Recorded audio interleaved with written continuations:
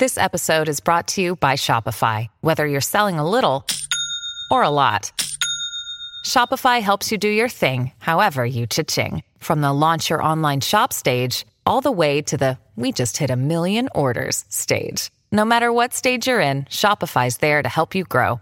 Sign up for a $1 per month trial period at shopify.com/special offer, all lowercase. That's shopify.com/special offer. Hi, Broadway fans. Welcome for another week of Popcorn Talks Broadway Breakdown. And we are going to be talking something really fun today. I'll give you a little hint. Do you want to be popular? Stay tuned. Welcome to Popcorn Talk, featuring movie discussion, news, and interviews. Popcorn Talk. We talk movies. My pulse is rushing. And now, here's My head is Popcorn reeling. Talk's Broadway My face is Breakdown. flushing. What is this feeling? Fervent as a flame. Does it have a name? Yeah. Oh, yay! Yay! We should just leave it green the entire show. I know. Hi, You everyone. can't help but sing to the I soundtrack. know. Thank you for putting up with all of us singing Except for every the- week here when I Except for, sing. Thank you for except for putting up with it. yeah. Every little train, it's- It's just one of those shows where almost every song for me, except for maybe You one. edit almost every song Almost every except for the Professor Goatman song. I love That that you is knew not what I a was talking about. sing-along song. But all the rest, you just have to sing. It's true. You have to sing. And plus, like, And that's nothing You've against listened to Professor. it a million That's nothing times. against the Goat Professor. yeah. It's just that nobody wants to be buying when they're trying to like do their Broadway thing. No one wants to be like divaing out in their car and then have to And then stop. have to make goat noises. I don't know It's what you guys just- are talking about. That's always what I do. It's your fave. Yeah, my fave. Hi everyone, thank you for joining us today. I am your host, Brianna Phipps. You guys can find me at bphipps14 on Twitter and Instagram, and I am joined by two lovely co-hosts today, both in their wicked green. Yes, both in the Wicked Green. Hi guys, I'm Taylor Gates. You can find me on Twitter at alphaba_Ann and on Instagram at Taylor_Gates_. I'm 123 Jackie B on all platforms. And don't edit our shirts out to put weird shit on them like Sarah Huckabee Sanders. Please. Well, don't begging. invite them. Yeah, you just I Gave know. them the- I gave kind them of the did invite idea. them to do that. everyone's Shame. like, wait, I wasn't thinking of it before, but now. But now. Wicked is one of my all-time favorite musicals. It was a musical that I was very hesitant at first, and we're going to talk about the book later on, but because of the book, I was very hesitant about this musical, and because Wizard of Oz is such, like, a childhood, like, everything for me. Like, I watched Fun that fact, movie a million times. The Witch in the Wizard of Oz in the original book, not green. Not green. That was an invention of MGM. But I saw the film before I read the books, so in my head, even though the books didn't say that, I was like, nope, she's green. Yeah, I saw the film before I read the books too. Same. But then when I read the books, I was like, there is no mention of her being green. These shoes are silver. What is going on? There was a lot of differences between the original book. Yeah. There's a lot of differences between the original book and the film, and then a lot of differences between the original book of Wicked and the play. Yes. So it all works out. We just have to change things here and there. But I do love this show. This show, I think it came out right as I was kind of finishing high school. 2005, I think? Yeah, so I was a junior in high school. So, it's all that time when you need to, like, sing around school and annoy people and have your ringtone be popular because phones just got the What if you did advancement that? of being able to have songs What if as a you, ringtone. just asking for a friend, what if you did that and you weren't in high school and you had graduated from high school at the time? I mean, you do you. It's perfectly acceptable in my mind. I mean, I still sing popular as I walk around, and I just don't care. It's fun. It's a I fun sing pretty song. much anything, and I walk It's around. fun and I don't music. care. It's one of those, the music in it is one of those things that's like so catchy, so stick in your head, and then you re-listen to it and you keep catching more and more little lyrics that are such, we were talking about it earlier, Yeah. little Easter eggs. Yeah. Like, The problem is, though, now I hear, like, influences in other musicals from that, and I'm like, you stole that from Wicked, where Book of Mormon did it on purpose as, like, a joke, but then I was listening to the Anastasia soundtrack, and there's one song that the dude from Anastasia sings that I'm like, he just took this song straight from Wicked. What is this? and we do have a very special guest joining us today, my friend Peter John, who was in the national tour and also was in the LA tour with Adam Lambert, is on Skype with us. Ooh. Can you hear us yet?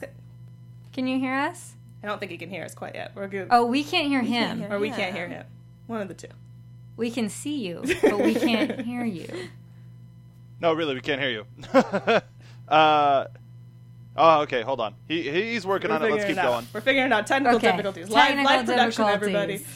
Just like in Broadway, we got to keep the show going. Keep it rolling. Keep it rolling.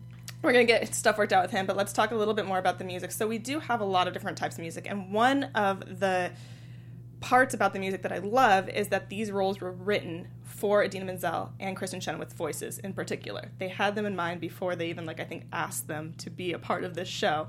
And it tells, it shows through the music. They fit their voices so well. Yeah. I mean, you can definitely see that. Especially Kristen Chenoweth's voice, or soprano's just insanity, and they really make sure that she gets to show that off in this show, which is so fun to I've said for a long time that I'm pretty sure Kristen Chenoweth's contract says that she has to hit a certain note every show or she doesn't do it. Break some glass, This is also perfect not just for her singing voice, though, but because she has a very, cutesy, high-pitched, distinctive voice, it was a perfect role for that kind of voice. So I even love her that. look, she's so little. Yeah, she's so tiny. She just is Glinda. Yeah. Galinda. At first. I think that's one of my favorite parts of the show is that with a guy. And her all of her little annoyances, because when you have the film Wizard of Oz, Glinda's the nice witch that comes in that is the good guy, and to have it be no, she was good and she was nice, but she was also kind of stuck up, snobbish, and annoying. We're oh. It's all about challenging your perspectives on things. I mean, I think that's what the original book was supposed to do as well. I mean, Gregory Maguire, he didn't just write Wicked. He wrote a series of books that were challenging the perspectives long before this became in vogue, which it is now with shows like Once Upon a Time, where you see the villains through a different viewpoint. Well, Wicked kind of, in my opinion, started a whole kind of thing where people wanted to do that, because we got Maleficent. And all these, and I was kind of okay, it worked in Wicked. I don't think every villain can be made into. But I do think there is something for showing that, giving you some sort of humanity in a villain where you kind of understand where they're coming from, because it raises the stakes. And so when you're watching it, I always think of Thor, because Loki, his upbringing in the beginning is kind of shitty, so you kind of understand why he does what he does, even though what he's doing is despicable. I just heard they're trying to do it with Cruella de Vil, and I just really don't care about a woman who wants to kill little puppies. What her excuse is for it. Don't care. Bring it back to Glinda, though. That's a really good point, because not only does it give the villain humanity, it also complicates the perfect character. She's got some sass. She's definitely not perfect. She has to be perfect because that's what other people view her as. Exactly. It just gives everyone more layers, more dimensions, not just Wicked Witch of the West. I like how it does that with kind of all the characters and tells even the backstories of the Scarecrow and the Tin Man, and I like how they incorporate everybody into it. Also, they have the silver shoes. Yeah, they have the silver shoes from the original in Wicked. book. They don't have the red ruby. I think they turned red at one point for a small point of time. They do. But then they go back to silver. Yes, so they fine. do. They do. So I do appreciate, too, that they did kind of take stuff from everything. They took stuff from the film, stuff from the original book, and stuff from the Wicked book to kind of create this musical. Because if you've read the book Wicked, it's not necessarily... Not necessarily. It's very political. It's very different. It's very political. And also because Gregory Maguire is laying down this, very well thought out worldview, and that he threads through his other books that are also about Oz and the other various characters. So when you're doing a musical, you don't need to lay that heavy into setting a political world. I mean, they do here, but it's you understand. They do it in a way that isn't so intense and harsh for us as the book was. I mean, for me at least, because I saw the musical before I read the book. And so when I read the book, I was expecting the musical. And then I was wait, no. See, I read the book first and then watched the musical. And I think that, for me, that was, the perfect thing, because as much as I enjoyed the book and as much as I enjoyed that he went on this, very well-thought-out, political journey in his book, I appreciated that I went into with some understanding, because I do think that, if you didn't read about Wicked, you might be, even though you know something about The Wizard of Oz, you might be a little bit confused about, the politics or what's going on. So, to me, having that foundation made me enjoy my first viewing even more. It's interesting. I also saw the musical before I read the book, and I was expecting something more kind of bubbly and colorful, and it is a very, like, bleak kind of book. It's sort of grim, but it does give more kind of texture and layers, and it's interesting to see the author's kind of, like, political type worldview come into it more. I think you know what I just thought. It's like on the Skype right now. I think we were able to get before I lose this thought. Okay, it's like Wizard of Oz meets Game of Thrones is what the book is like. That's so true. Yeah. Oh, yeah. It's exactly what it is. Exactly what it is. So we got Peter back up. Let's see. You here with us, Peter? Nope, still can't hear. Unfortunately, I feel like Yentl. I'm like, Peter, can you hear? It's still not. We're getting the volume, so we're gonna hold on for 2 seconds more, and hopefully we'll get it fixed. Also, such a important theme in the book, and it is a political one as well, is this theme of treating animals as lesser than humans, even though in this version, in this world, the animals can talk. And the animals can be interactive with humans, but they're still, viewed as less. So, like, that is a very resonant theme that you can translate into our world, obviously. Yeah. And because of this, the animals, and they're trying to get the animals to lose the ability to talk, try to make them more livestock rather than equal to human. So I think that was such a big theme for me, and such like a huge part of this show, that I thought, like, if you're like a little kid going to the show and watching it, like, it's the same thing that Zootopia almost did in a way.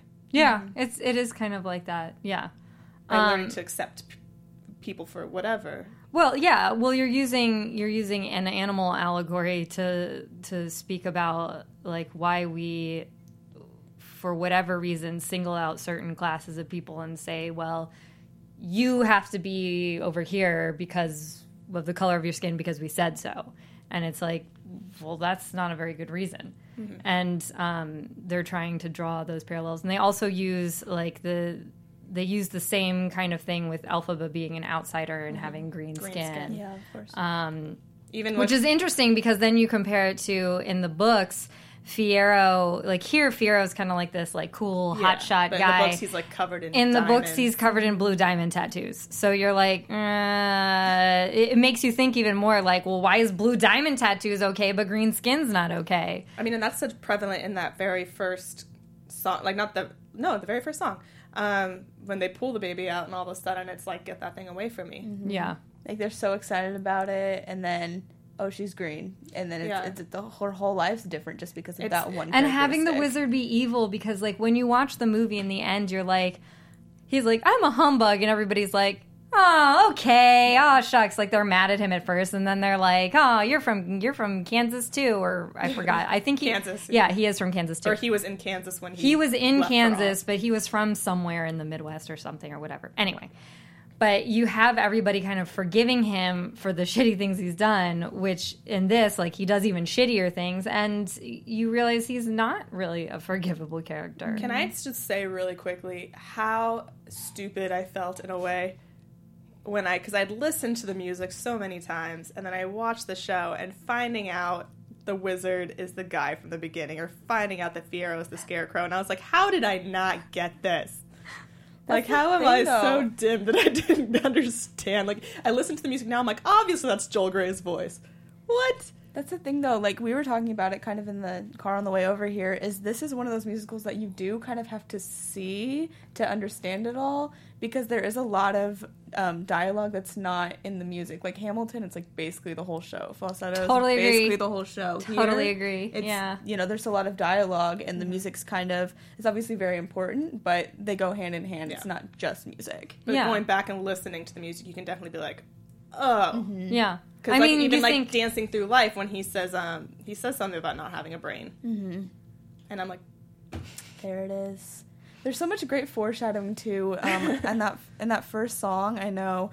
Or no, it's in Wizard and I think. And Elphaba's like, someday there'll be a celebration throughout Oz, and all to do with me. And there is, but it's so tragic because the celebration's that she's dead. It's so sad. There is sad. A lot of... But I like that this is a play about female friendship, because so many times... And it's about two kind of opposite people that you wouldn't normally think could be friends. Well, it's interesting because they use this trope of, like, they there's several things going on. So you have the like Madonna whore trope where you have like the evil woman and the like nice blonde woman trope, but you also have the trope of like two female antagonists like fighting it out and duking it out to the end. And here they add layers of it to show you that it's not just black and white. It's not just like this woman versus this woman. It really is about a very complicated friendship, which I appreciated because it gets so tiring as a woman to watch shows where you're like, okay, like this is this stereotype, this is that stereotype, and they're fighting and they're not friends. It's also the different stages of the friendship. Yes. The like, you know, first like, who is this person? They're not like me. I don't want to be friends with them. And then like kind of learning to understand them and becoming friends, but then the fallout over a boy. This is one of those shows where the love triangle doesn't bother me so much, though, because it makes sense and it's not just about the guy. Well, it also gives Fiero more depth to have the love triangle, because if he didn't have the love triangle, he would just be Galinda's little boy toy person. I do think the love triangle is important, but again, what I like about this is that it doesn't matter. Like, the love triangle literally doesn't matter. When you go away thinking about Wicked, you think about For Good. And that, like, that's one of the songs that sticks in my head. Or Defying Gravity. They sang you know, For you Good think at my graduation. Yeah, you think of the big, you think of the big, like, ballsy female numbers that are in this. You don't necessarily think, Dancing Through Life, that was the best number. Not that it's a bad number. I like it. I do have to say, and I have to look up his name because I always forget it. Fiero? Bach. Oh, Bach is one of the saddest characters to me in the entire show. So sad. Vic, Bach, whatever. Yeah. He's in love with this girl. She has no clue who he is or care of who he is. And then he kind of finds this other girl that and then that story's sad settles too. for, but then she like traps him and won't let him leave her. That story's sad too, though, because Nessa's like super obsessed with him and won't let him go. Nessa's like one of the most underrated characters for me. Like, I don't know, she has such a like kind of cool storyline of her own. I just love that what's her face from Sabrina the Teenage Witch played her. Yes, because she's perfect. Because it was just like my childhood of Wicked, Wizard of Oz, mixed with my childhood of Sabrina, coming together as one. She loves the witches. I do think she's an underrated character. I think that's another like.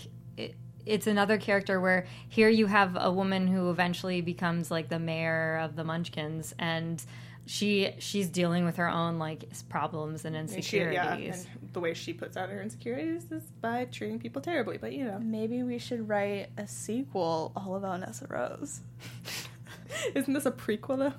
Let's write a sequel to the prequel. I do actually. If you wouldn't mind getting on that. All right, right away. Tomorrow we'll have it out. Also, Madame Morrible. Here's a character that is probably one of the only characters besides Professor, Dr. Dilliman, not Professor, sorry, who is not from the original books at all. Or Madame Morrible's in the book. From the original books, sorry, not from the film. Oh, and not from the film. Yeah. Stuff like, because I assume like people going to see this a lot of times don't know the original books, like they just know the film. And she's such like a important key character in tying everything together.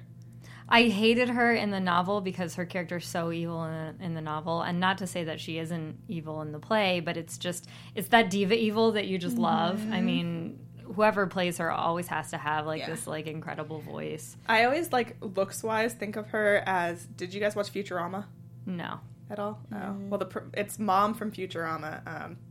She has like this big gray kind of like heart hair and this like very old timey looking dress that she's always wearing. And she's kind of got like a bustle, kind of old hag kind of character that's just really mean to her sons, but like she kind of really. I'm really excited about characters who wear a bustle skirt, so I was excited about that. I was excited about that costume choice. And then Dr. Dilliman's our other kind of character that I don't think many people going into this would necessarily know unless they've read one of the books. Right. And he's.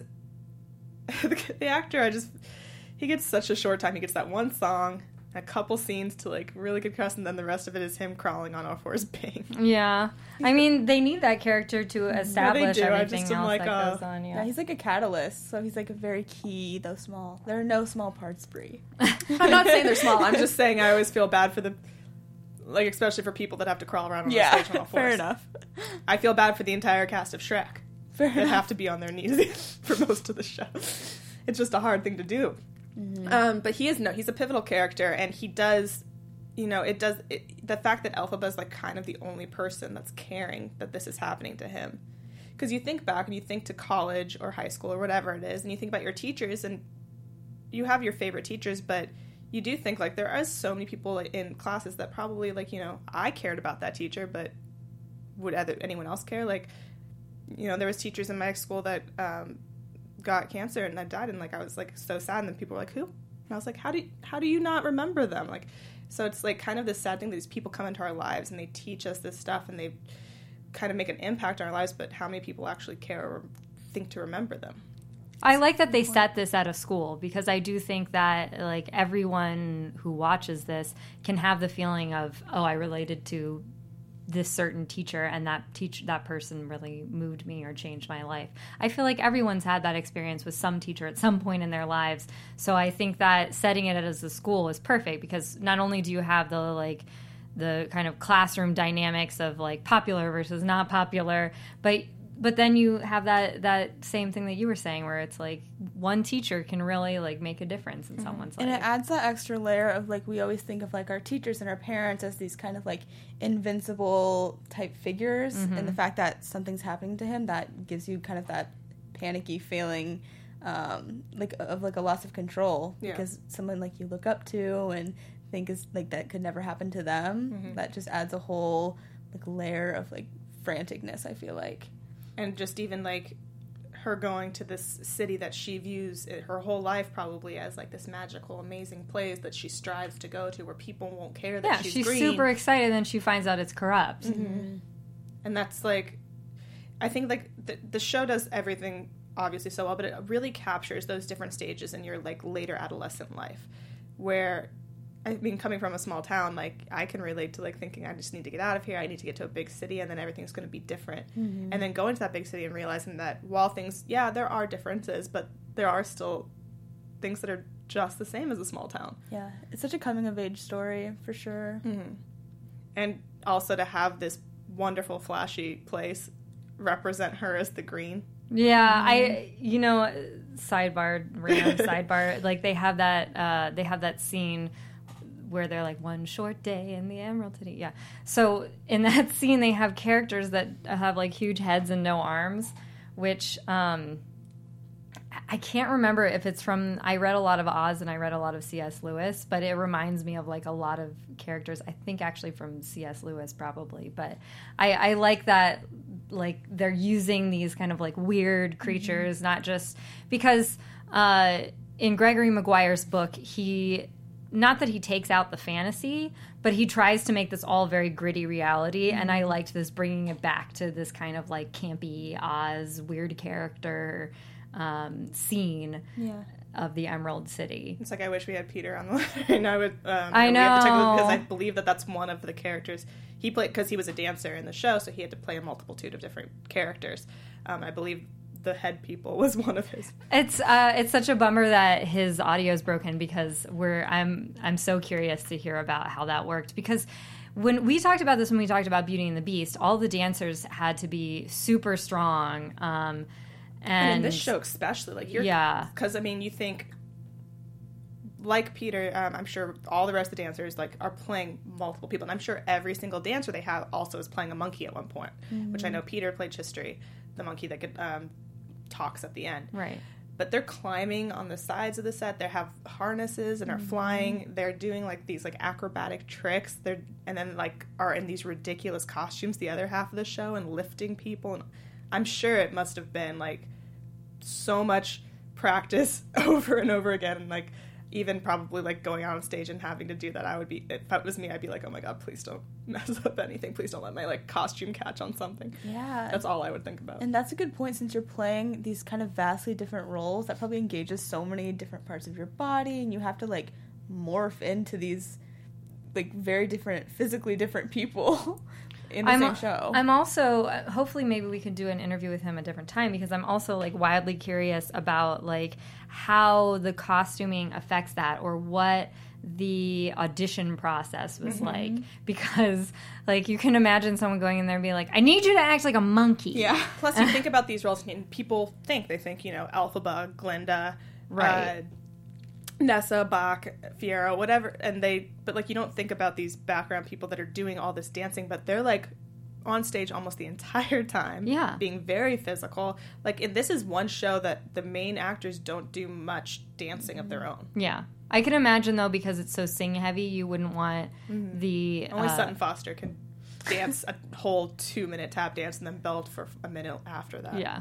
I would be so winded. I would just be like... You gotta be kind to your actors. Give me just a belt... 5 minutes. That's me walking up the stairs. Like, how do these people do this?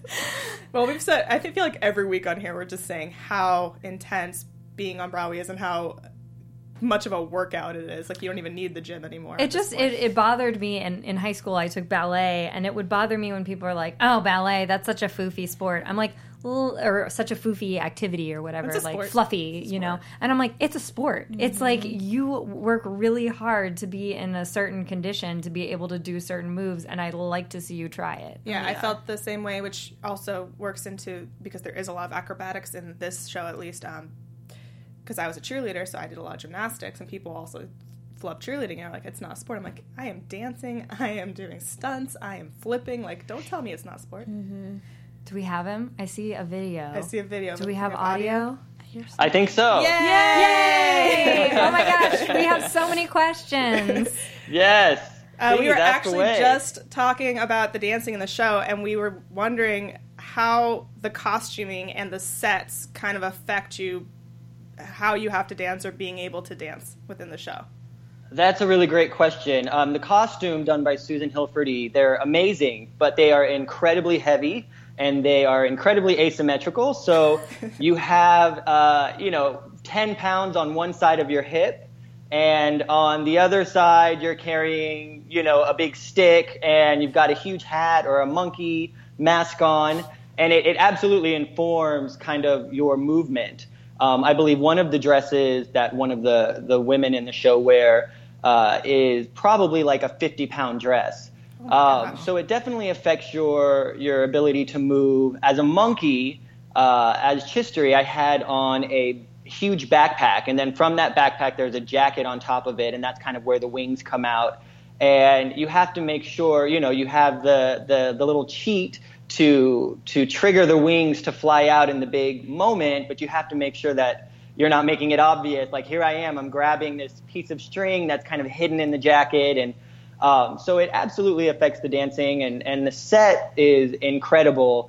As Chistery, it was really fun to climb around and jump from set piece to set piece. But again, you're working with a pretty heavy backpack type piece on your back, and it can get a little hairy. There was definitely one time when my wings came out, and the front of the stage, the lip of the stage is grated. And the wings flew out, everything was going really well, and somehow the tip of the wing got caught in the grate, and I was stuck, and I couldn't move, and I'm trying, my cue to climb back up the Oz head has come and gone, and it's a little bit of panic starting to happening, and I can see, the actress playing Galinda at the time is staring at me, kind of going, okay, what do I have to do to help you out?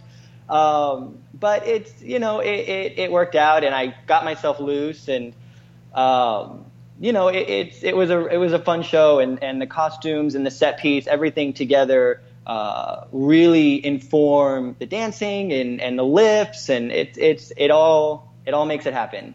I'm curious, speaking of that, what they had you do at auditions. Were you climbing around scaffolding in auditions? No, not at all, actually. The audition was a lot calmer. It was some dance combinations, some combinations that actually aren't even in the show, just to kind of get a feel for what people can do. I know that people that consider themselves more singers than dancers were asked to do a bit of movement that wasn't quite so heavy. But yeah, no, it wasn't like that at all in the show. When I finally did get the job, though, the monkey track that I was, he climbs down the rope kind of in the very, very beginning as the show starts. The monkeys three monkeys come out. And in order to climb down the rope, the man in charge of that felt that I needed to be able to climb up the rope. So he made me climb it quite a few times. I remember my arms burning for a good week or two after. But as far as how that went, I think they kind of knew, each track has a type. And I think if you were to line up every person that has done every track, you would see kind of the formula that they have to find who is best going to fit into whichever track. I want to know which dance was like the dance that you dreaded having to do every night, whether that be because of costuming or whatever it is. And then what was your favorite one to perform every night? I can't say that any dance number was something that I dreaded. I think the hardest part for me specifically wasn't so much dancing. It was during the end of the act, For Good. Chistery actually sits there for that entire song. And for me, I was sitting on a really small piece of metal railing, having to kind of crouch down as a monkey. You're in, your monkey unitard, you have the big jacket, you've got the wings, you've got this full head-covered mask on. And I can remember there were a few times when I would just be sweating and I'd be so tired and my, joints would be aching from being in that position for so long. And I had a few thoughts that I would think, what would happen if I just ripped off the mask and said, I can't do this right now. But, and it's hard because you start having that thought and all of a sudden the impulse to do it starts to kick in and you're like, no, stay calm. The song's almost done. Luckily, the girls playing it were always so talented, so at least that was really great to get to focus on. The number that I enjoyed dancing the most, that's really... Dancing Through Life was a lot of fun. I really enjoyed Dancing Through Life. It's just a really great time. Everyone's kind of getting together. It's the first time that we really break out as dancers, and it's just a lot of fun. Is this one of the most dance-heavy productions you've been in, or no? That's a good question. I would have to say it's probably a medium version of a dance-heavy show. I did West Side Story, which is obviously a very dance-heavy show, and most recently was in On the Town, which was also pretty dance-heavy. The thing about Wicked is it is dance-heavy, but the movement is incredibly quirky, and it's incredibly specific. And I think from the audience perspective, with lighting and everything looks really easy. And I think the professionalism of the people they hire, that's our job. It's to make everything look as easy as possible. But I will say Wicked, the choreography is kind of one of those tricky shows where it's actually really, really difficult. You're throwing a girl into a big press, or a girl is getting thrown into the air, and you're having to hit your high note at the exact same time of, your song in Dancing Through Life or whatever it may be. And all the elements coming together with the costumes, wigs, you're singing, you're having to be on your mark. It's the 8th show of the week and into a year and a half run, whatever it may be. All of that coming together definitely makes for a challenging experience. But I wouldn't say it's the most dance-heavy show, but I certainly enjoyed it, that's for sure. That's great. How long have you been dancing? Were you super young when you started? Most people are, I know, but... Yeah, for me, I was really young. I was about 5-6 years old when I started. My mom put me in tap. She needed to keep me busy during the summer. Both my parents worked full time, and I think she went through the yellow pages back then and found a local school and thought, okay, he could do this. And I don't think anybody expected it to take off for me the way that it did. It was definitely a passion, and I feel grateful that I found it so young. But everybody's story is different. Some people, I know people that didn't start dancing till they were 17, 18, 19, and, they're just naturally gifted for it. They have the facility to do it, and with the right kind of mindset and focus and hard work, they're able to achieve what, takes some other people 10, 15 years to do. I do want to ask, it's a little off because I know it's not Wicked, but I know that you did the Tony Awards for West Side Story. Mm-hmm. So I just want to know what, kind of the difference between performing in a show, day to day, and then doing something like the Tony Awards. What kind of has to go into that mindset? Right. Well, with the Tony Awards, I did the Tony Awards when I was in West Side Story, and it was an incredible experience. But you have to remember that leading up to the Tonys, you have your, 6-week rehearsal process. You have your 4-week tech process. You finally open the show, and then you kind of get into, kind of that regular show schedule. And then on top of it, you have Tony Awards rehearsals. Because sometimes the shows have to be reconfigured or staging has to be redone to make it camera ready, because a show that's for the theater is not necessarily going to look as good on camera. So they have to figure out how to make it look its best. And the difference I would really say is, you kind of get used to 8 shows a week. You know what your job is. You know what you have to hit, where your marks are. And, you just kind of get into the monotony of that. But with the Tony Awards, you have millions of people watching. Your show is up for a nomination. And the excitement that comes with that is indescribable. I will say that was probably one of my favorite experiences in all of West Side Story, and really in my career. It's a life-defining moment in the sense that you watch that growing up, you imagine yourself on that stage, and all of a sudden you find yourself there. And to be dancing at Radio City Music Hall and to see all the stars and to feel the energy and the atmosphere, it really is unlike anything else. And like I said, it really was one of my favorite experiences. That's wonderful. I love that. Going off of that, too, because I know you were on the national tour, correct? Correct. Does it differ? Because I know when you're moving, obviously different theaters are built in different ways. Is that something because you don't really have a whole lot of time maybe to learn the stage? Yes, you get used to it. I got really lucky. I was part of the original cast of the first national tour. So the beginning cities, we had longer stays. It wasn't such a bus and truck where, you're in a city for a couple of nights. You hop on the bus after a show one night, you drive to the next city, and you do it all over again. We would spend, I think we were in Toronto was our first city, and we were there for 9 weeks. And then we went on to Chicago for 7 weeks, LA for 6 weeks, and so on and so forth. So we had a little bit more time to get used to the theaters, but it was definitely not uncommon to have a nightmare, when you're getting ready to move to a new theater. And it was always kind of the same nightmare for me, where I could see the stage and I knew my part was coming up, but I couldn't figure out how to get to the stage. And I was missing a glove, and I wasn't quite ready, and my part was coming, and I'm running frantically everywhere. And then, you wake up in a cold sweat, and you're like, okay, it was just a dream. We usually had a day or two to get used to the theater. The show's set, and each theater it's already pre-planned. If there's going to be any issues, the incredible crew guys and women that handle all of that, they're prepared. They know what they have to do. They are working incredibly long hours to make sure that when we arrive, it's all ready to go. We just need to run through the show, make sure there aren't any issues, and go from there. I have one probably silly question, but how long did it take you to get into the Chistery costume? Oh, that's a really good question. It actually wasn't that long. It was a unitard, and then these special toed shoes. I can't really describe them, but it kind of cut your toes off in the middle, so you kind of had that monkey kind of cleft toe thing. And then the jacket with the was built in with the wing, so I would kind of have somebody there ready to go who, my dresser would help me into my costume.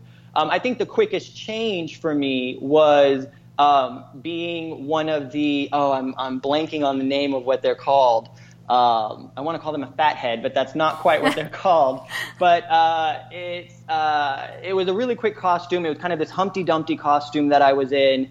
And the neck pops up really high, and you kind of, moving around, you can't really see much. And I would have to hobble off, and I literally had 30 seconds to jump out of this big costume. They had to unzip me, throw off the big clown shoes that I was wearing, put on my monkey shoes, have my dresser put on my jacket, and whip on the mask really, really quickly and run on stage. And it literally took 2 people, one person to get me out and get all of the costumes off of me, and then another person to get everything that I needed for the next scene onto me. That was probably the quickest turnaround. All that coordination is so incredible. Yeah, and this show does, like, I didn't think about before, but it does have a lot of quick changes, like even Glinda and everything in the beginning. Oh, yeah, it's incredibly, there's a lot. I mean, the choreography that's happening on stage, the choreography that's happening off stage is just as important. And a lot of that has to do with how are you changing. You get used to kind of putting it into your muscle memory. Okay, I take off my right shoe, I take off my left shoe, I put on my right shoe, I put on my left shoe, I take off this piece of costume as this person is taking off my pants to put on my shorts. I mean, it's really crazy and hectic, and it has to be choreographed and planned so that you make your cue. And a lot of prepping in tech rehearsals is doing that. I think that was one of the biggest things is when you move from theater to theater, you would get new dressers. The dressers don't travel with you. So that would be a big thing, would be having to go over with your dressers. Okay, this is what I need you to do. This is how I need you to do it. How can I make your life easier on top of it so that we work together to get, me back on stage in time? I never knew that, so that was so fascinating to me. Oh yeah, there's so much happening backstage. I mean, you have it. You see, the smoke and mirrors of a beautiful production, but what's happening backstage is usually controlled chaos. Kind of speaking of the smoke and mirrors, like the set is phenomenal in this show. It's so beautiful. What's it like, kind of being able to just like act and dance and just be in that environment because it's so lavish and kind of just insane looking. Well, and technological. I mean, you have like literally moving machinery parts. Yeah, absolutely. With automation and all the machines, you never know what's going to happen. 9.9 times out of 10 it's going to work, but something inevitably will go wrong, and you kind of have to adjust to it. I think one of my favorite experiences was when Elphaba was supposed to fly at the end of Defying Gravity, and she didn't. And, all of us townspeople had to come out and kind of crawl out onto the floor and get as low as we possibly could to kind of give the appearance that she was flying in that moment.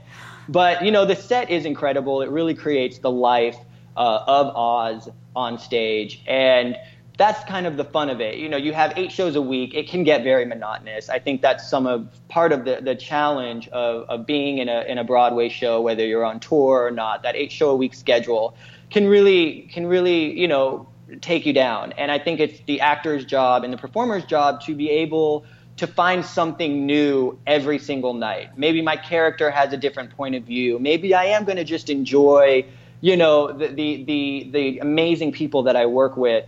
And the set really helps with that. It allows you to feel like, here I am, I'm on this school bench, I'm in class, Dr. Dillamond is speaking to us. It really allows you to live in that environment. And that's why the set is so important, not only for the audience to be able to enjoy it, but for the actors to really feel that they're in another world. And now, Peter, sorry, because we got running low on time, but I want to know before we let you go, is there anything coming up that you're doing or that you're currently doing right now? I do have some things lined up that I'm not yet able to speak about. So it is, exciting stuff. And Brianna, I will definitely reach out to you and let you know once I'm able to finally let the cat out of the bag. I'm going to be in New York next year, so you got to let me know. I've decided to take the summer off and focus on really training in acting and singing and dancing and just kind of take a second to relearn and retrain and push myself further, because in this business, if you stop growing, you stop working. So that's been kind of my focus as of right now. Do you have social media where people can follow you and find out what you're doing? Absolutely. You can follow me on Instagram, which I just joined this month. How perfect. I'm finally tapping into 2017 at PJ Cherson. So yeah, you can find me on Instagram. Well, thank you so much for coming and talking with us. We really appreciate it. Thank you for having me. It was a pleasure. And I'm glad we finally got the microphone to work. Yay! All right. Have a great day. All right. Have a good one. Thanks. I liked having his stories about how sometimes the technology doesn't work on set and our technology wasn't working here. That's very ironic. It also was just reminded me back when we were doing Being the Beast when we had Mark Kudish on, and it just seems like no matter... Oh, he had that story about the set. Yeah, he had this story where the set wasn't moving. Yeah, so it just seems to me like the more lavish the costume, the more lavish sets, it is 100% like more to go wrong. It's also why I think every performer at some point in their life should do improv, because you are inevitably going to be stuck in a situation where something happens. Who knows what, but something happens, and you got to figure it out. And it's like the more you have people that feel comfortable with the unknown, the better it is for you to be able to deal with that situation. Yeah, because I mean, with television and film, you have the option of cut, redo. You don't have that with live production, or like whether it be like a stage or something like this where we're live right now. You just have to keep going with the punches, go with the flow, just do whatever has to be done. We don't edit this, guys. This is us, raw, real. That was one thing, because growing up doing theater, that's one thing I always thought about with film, was like, oh, it's so nice that they get to... Well, it leads to a lot of untrained and lazy actors. I'm just going to say there's other things that are difficult with film and television just as well. So, everything has its own thing, but it is very true that with theater, especially with Broadway, especially, people are paying these crazy prices to go see you. Like, you can't just be like, all right, guys, I didn't do it right. Don't feel like doing it. Let's reset. Or just like he said, like he wanted to like rip off his mask because he's sweating, but he has to sit there and be in this awkward position, sweating for being like, how much longer is this song going for? Right. Like, these are things but it makes it all that much more of a special experience for the theater goer, I think. Mm-hmm. The hard work. I mean, going and seeing and appreciating the hard work that goes into these numbers. Wicked, especially, like I don't know if you mentioned it, but they're casting a film, and one of the things that worries me about a film of Wicked is that it's such a theatrical experience, and we've talked about this on Broadway Breakdown, where there are certain shows where like, it's how hard. Are you going to do it? Yeah, how are you going to adapt that? Because like he said, Defying Gravity, when she flies out into at the end of her number, like, she's how are flying. you going to make that? How are you going to make that as spectacular in a film setting, right? As it is in a theater setting? Because I can just remember, it's like, I had seen pictures of the Broadway production before I saw the tour come here, so I kind of knew what to expect. But when you're in that audience and she's high above you and she's singing that song, there's just an emotional like reaction to that moment that I don't know how you're going to replicate that for film. Well, and the film it's been in talks since 2004. It has a director and a producing. The director is Winnie Holzman, and the producing Universal Studios is going to produce the film with Stephen Daldry. It's planning on being released December 20th, 2019, so 2 years from this December. Yeah. Gives them enough time to come up with what to do about Defying Gravity, because I'm curious. Also to get a cast. And to get a cast, yes. It's also just going to be hard, I think, for them to find a cast. For you, they're going to cast Lea Michele in every role. Oh, God. Every role. We do have the Tony Awards performance that is Defying Gravity, so you guys will see the flying up if you haven't seen the live production of it, that we're going to go ahead and play right now. And then after we're done with the video, I'll talk about what awards it was nominated for. Don't be afraid. I'm not. It's the wizard who should be afraid of me. It's Adele Dazeem. Adele Dazeem, everyone. Within me. Something That's is Maureen. not the I same. think you're confused. Maureen, yes. I'm through with playing by the rules of someone else's game. Too late for second guessing. Too late to go back to sleep. It's time to trust my instincts. Close my eyes and I think this Tony Awards was the first time I really could see the microphone embedded in the forehead. Oh, I think her acting's so good in this too. You can see her like crazy eyes almost. I get chills. I always just, with Idina Menzel in general, whenever she sings, I'm like, how does her mouth open that wide? Like, I can't get, no wonder I can't belt. I can't open my mouth that wide. Whenever Kristen Chenoweth performs, I'm like, how does someone so tiny make such a big noise? Together we'll be the greatest team there's ever been. Glenna dreams the way I also love the fact that most of the costumes in this are all kind of off kilt. Like, they're not straight across. Yes. I think that adds to the quirky aesthetic.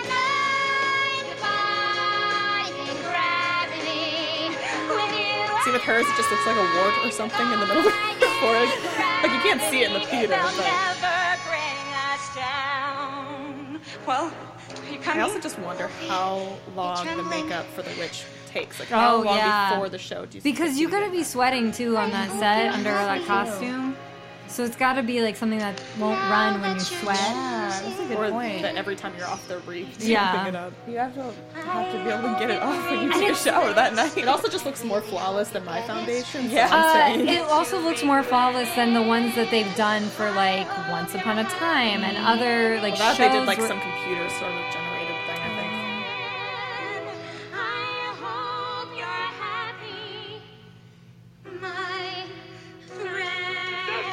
Every time in the soundtrack when I'm listening to it, I start mouthing the words for this part because there's that empty space and I know the words now.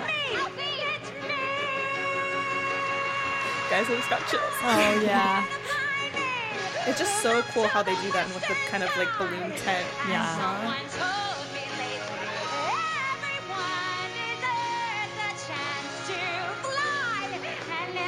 And I'm sure that the first time she did it, I wondered if there was anything grabbing the thing like, okay. Because that would be me. The first time my wife and I saw this show, we were like, all right, here it comes. And the mechanism broke, so she was just on the floor. It was such a heartbreak. Oh, God. Oh. I think I cried the first time I saw it. Oh, yeah. I think I cried like 8 different times in this show. And nobody in all of Oz, no wizard that there is or was, is ever gonna bring a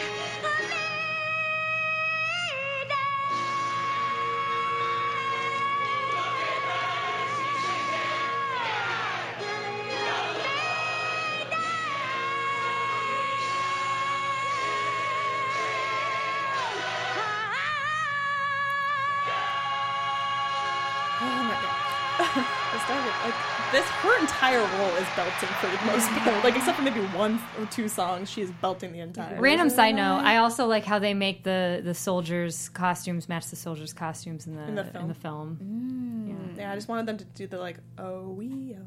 Except for when I was a kid, because when I was a kid, I thought they were saying Oreo. You were like, everybody gets an Oreo. Everybody. Hey, you know what? If it makes me get Oreos, I'm all for it. So that about does it for our conversation of Wicked. I do have a couple Broadway news things that I want to go talk about. Is there anything you guys wanted to say right before we ended the... No, we're skipping next week. I just want to remind you guys that. And we're back on the 13th with... Do you remember what we're back with? I don't. I'll find it. I'll pull it up and find it while we talk about the other things really fast.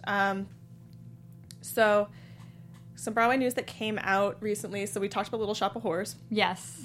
I feel like almost a year ago. Well, Josh Gad and I can't remember her. Oh, Rebel Wilson. Rebel Wilson. I always want to call her Fat Amy.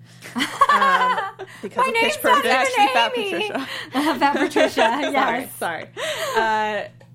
They have, the people that are in the works of making this musical have talked about the fact that they want them to play Seymour and,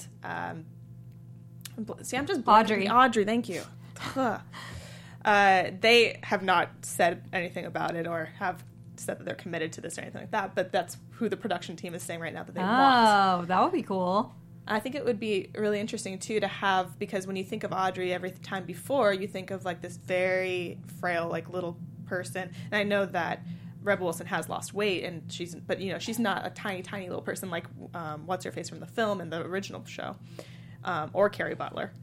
So I think it'd be interesting, too, to kind of have, like, a more curvy type of Audrey as well. I do, too. And I think Josh Gad would make a great Seymour. Yeah. Josh Gad could pretty much do anything. Yeah, I know. I agree. I'm fine with it.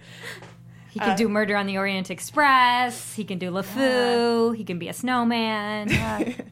Also, I kind of just wonder, though, if those are their picks, then like I'm still trying to think of who can be the good dentist for that. That's kind of like someone.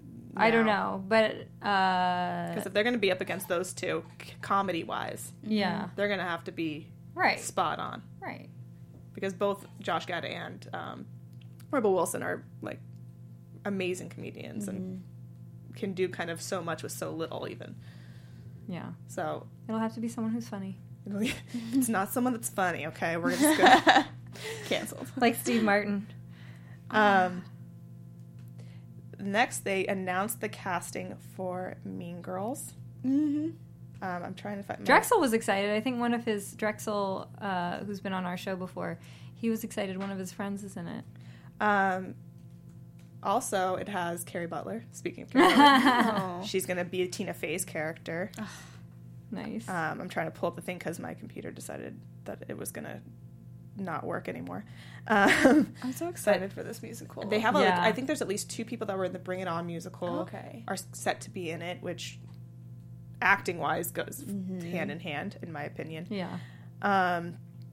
I do have a link that I'll post onto our Twitter page that kind of has everyone that was cast, and it also has like a clip of them singing, so you can kind of see what they are about and what they can do. I know that the girl that's playing Gretchen Wieners, I believe they actually cast an Asian woman to play it, which I think is amazing. Because that'll be fun to kind of even switch that up a little bit, because they did a Mean Girls production here at Rockwell. Very unauthorized. Very unauthorized. I saw it, So and they were funny, like, they were having lawsuit problems. So Because of the Mean Girls Broadway. Yeah. But Gretchen Wieners was played, when I saw it at least, by a black woman, and they made a bunch of jokes about her being Jewish and because of her race. So I wonder if they'll kind of translate that as well. I think that it's great. Lorne Michaels is going to produce it, so SNL. Tina Fey is also producing it, so I think you can't go wrong with this. It's going to be funny. It's going to be funny. Yeah. And from what it looks like, so I have Erica Henningsen is going to be Katie Heron. She was last in the revival of Les Mis. Regina George, sorry, not Rachel McAdams. I'm reading it as I go because it's a different article than the one I had earlier. Is Taylor Louderman. She was one of the people from Bring It On, and she was in Kinky Boots. And then Ashley Park, who's in King and I, and in the Sunday in the Park with George with Jake Gyllenhaal, is the one that's playing Gretchen Wieners. And Kate Rockwell, who was in Bring It On, Rock of Ages, is, I believe, going to be Karen. Thank you. I'm so spacey today. The one who has ESP. ESP. Her boobs can tell the weather. Her boobs can tell the weather. Also, Barrett Wilbert Weed is going to be, who was in Heathers the Musical, is going to play Janice. And Gray Henson.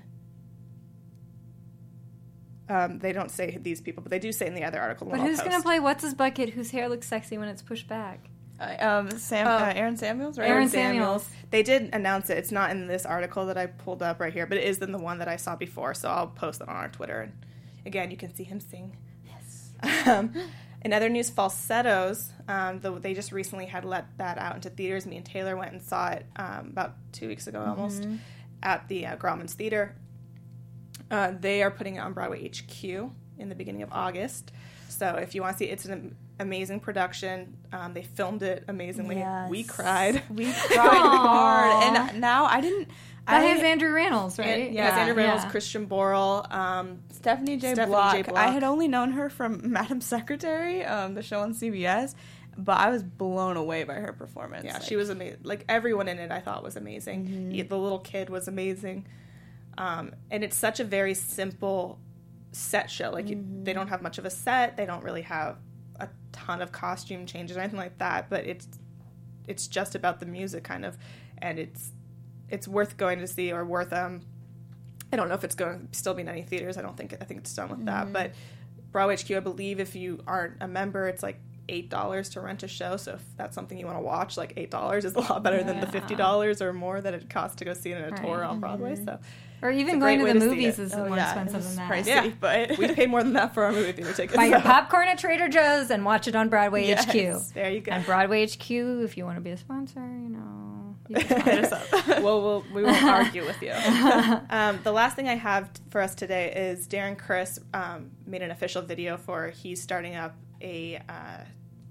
or bringing back a thing, I think it is, that is a festival.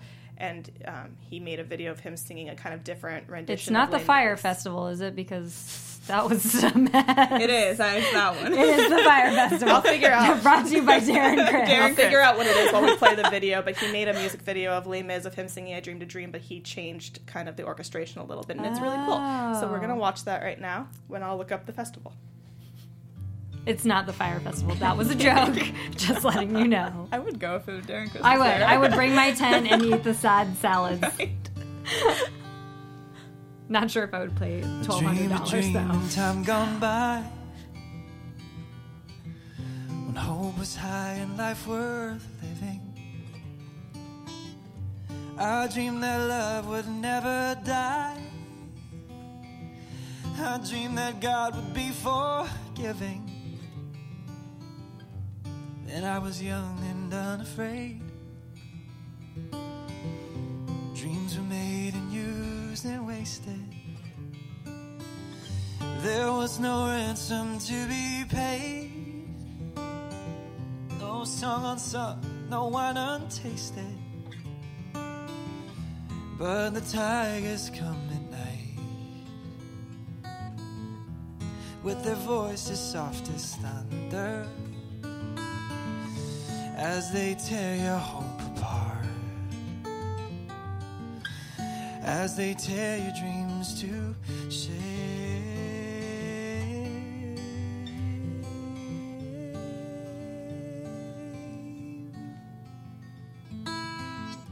She slept a summer by my side.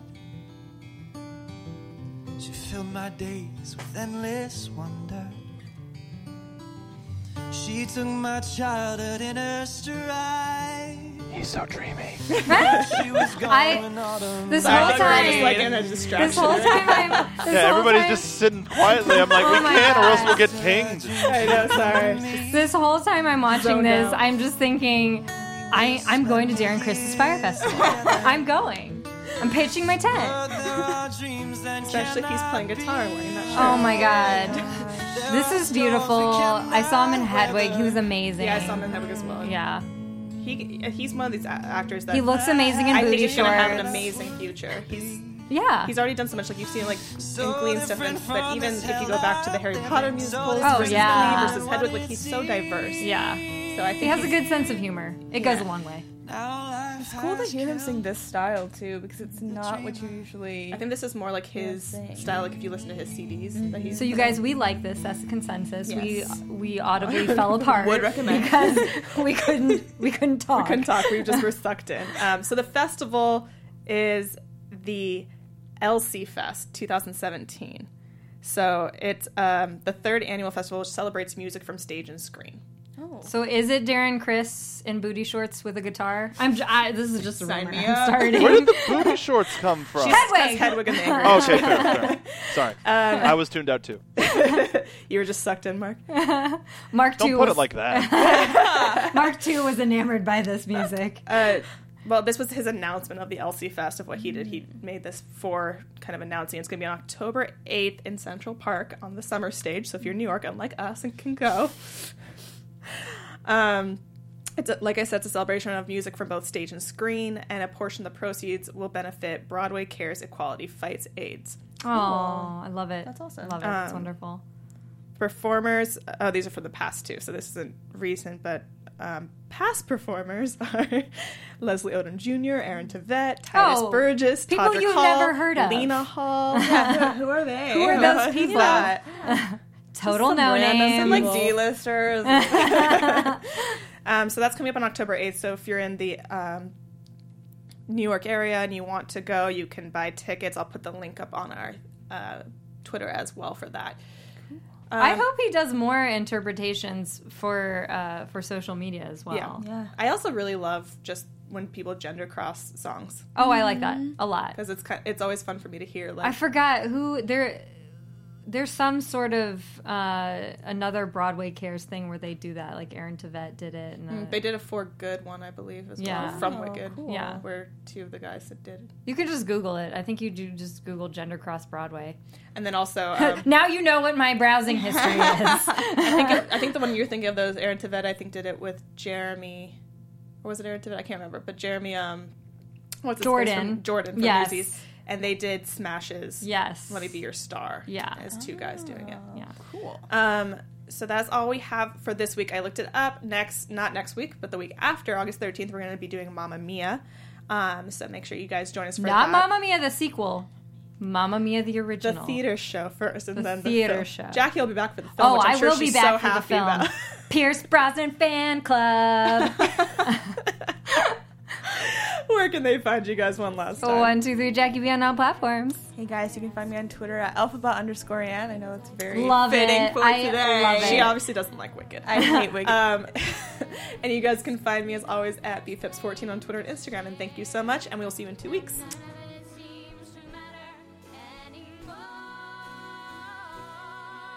From executive producers Maria Menounos, Kevin Undergaro, Phil Svitek, and the entire AfterBuzz TV staff, we would like to thank you for listening to the AfterBuzz TV network. To watch or listen to other after shows and post comments or questions, be sure to visit AfterBuzzTV.com. I'm Sir Richard Wentworth, and this has been a presentation of AfterBuzz TV. The views expressed herein are those of the hosts only and do not necessarily reflect the views of AfterBuzz TV or its owners or principals.